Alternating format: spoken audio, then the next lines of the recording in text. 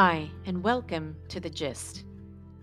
With all the recent layoff announcements in the media, especially from major companies like Google, Amazon, and Microsoft, it's a good time to think about how much our work defines us.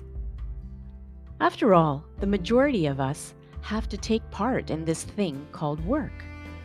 It's our livelihood, allowing us to provide for ourselves and our loved ones.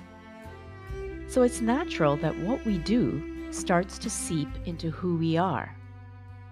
And what happens when that work changes or is taken away from us because of layoffs or health issues or retirement?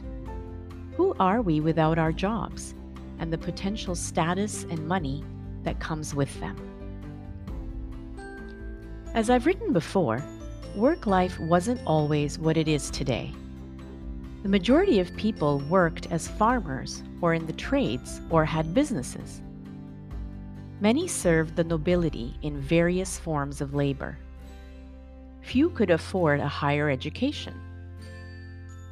In recent years, with greater access to learning, along with industrialization and the explosion of modern technology, a whole new range of professions has blossomed. With them comes a changing view of work, not as a means to an end or a necessity for survival, but as a source of personal growth, fulfillment, and prestige. And so begins the dangerous process of equating our self-worth with what we do.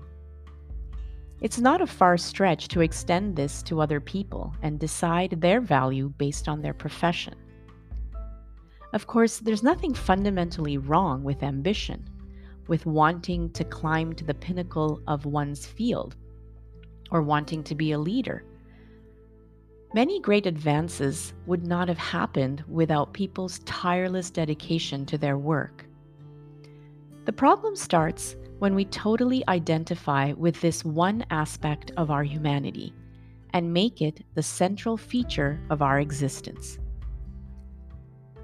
When we become addicted to our work, complete with long hours and risk of burnout, because we can't see a self beyond our profession. But what if we took a more holistic approach to how we define one another?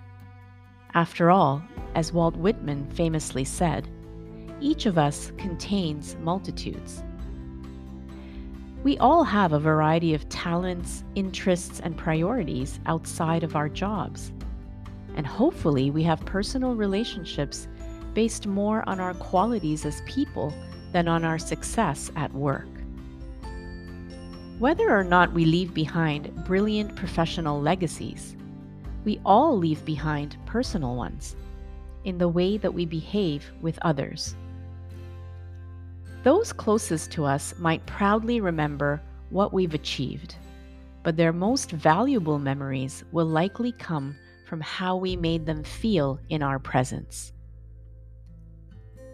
Whether you're at the beginning, the prime, or the tail end of your career, taking time to evaluate the role of work in your life is a useful investment.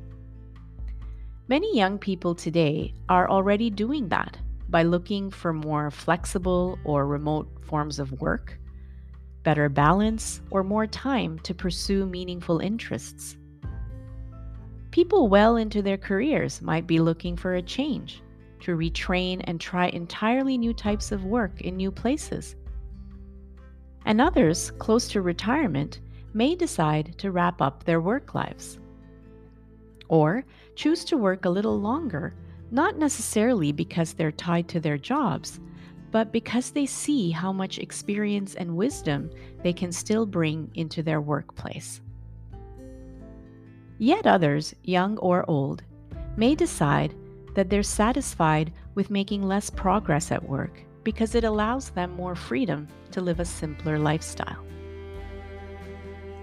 Whatever your current job might be, or if you're in the middle of a work transition, it's worthwhile to see the big picture, to recognize all the different things that make you who you are, and decide what place work has in that sense of self. On that note, wishing you a great week ahead, Be well, and see you next time on The Gist.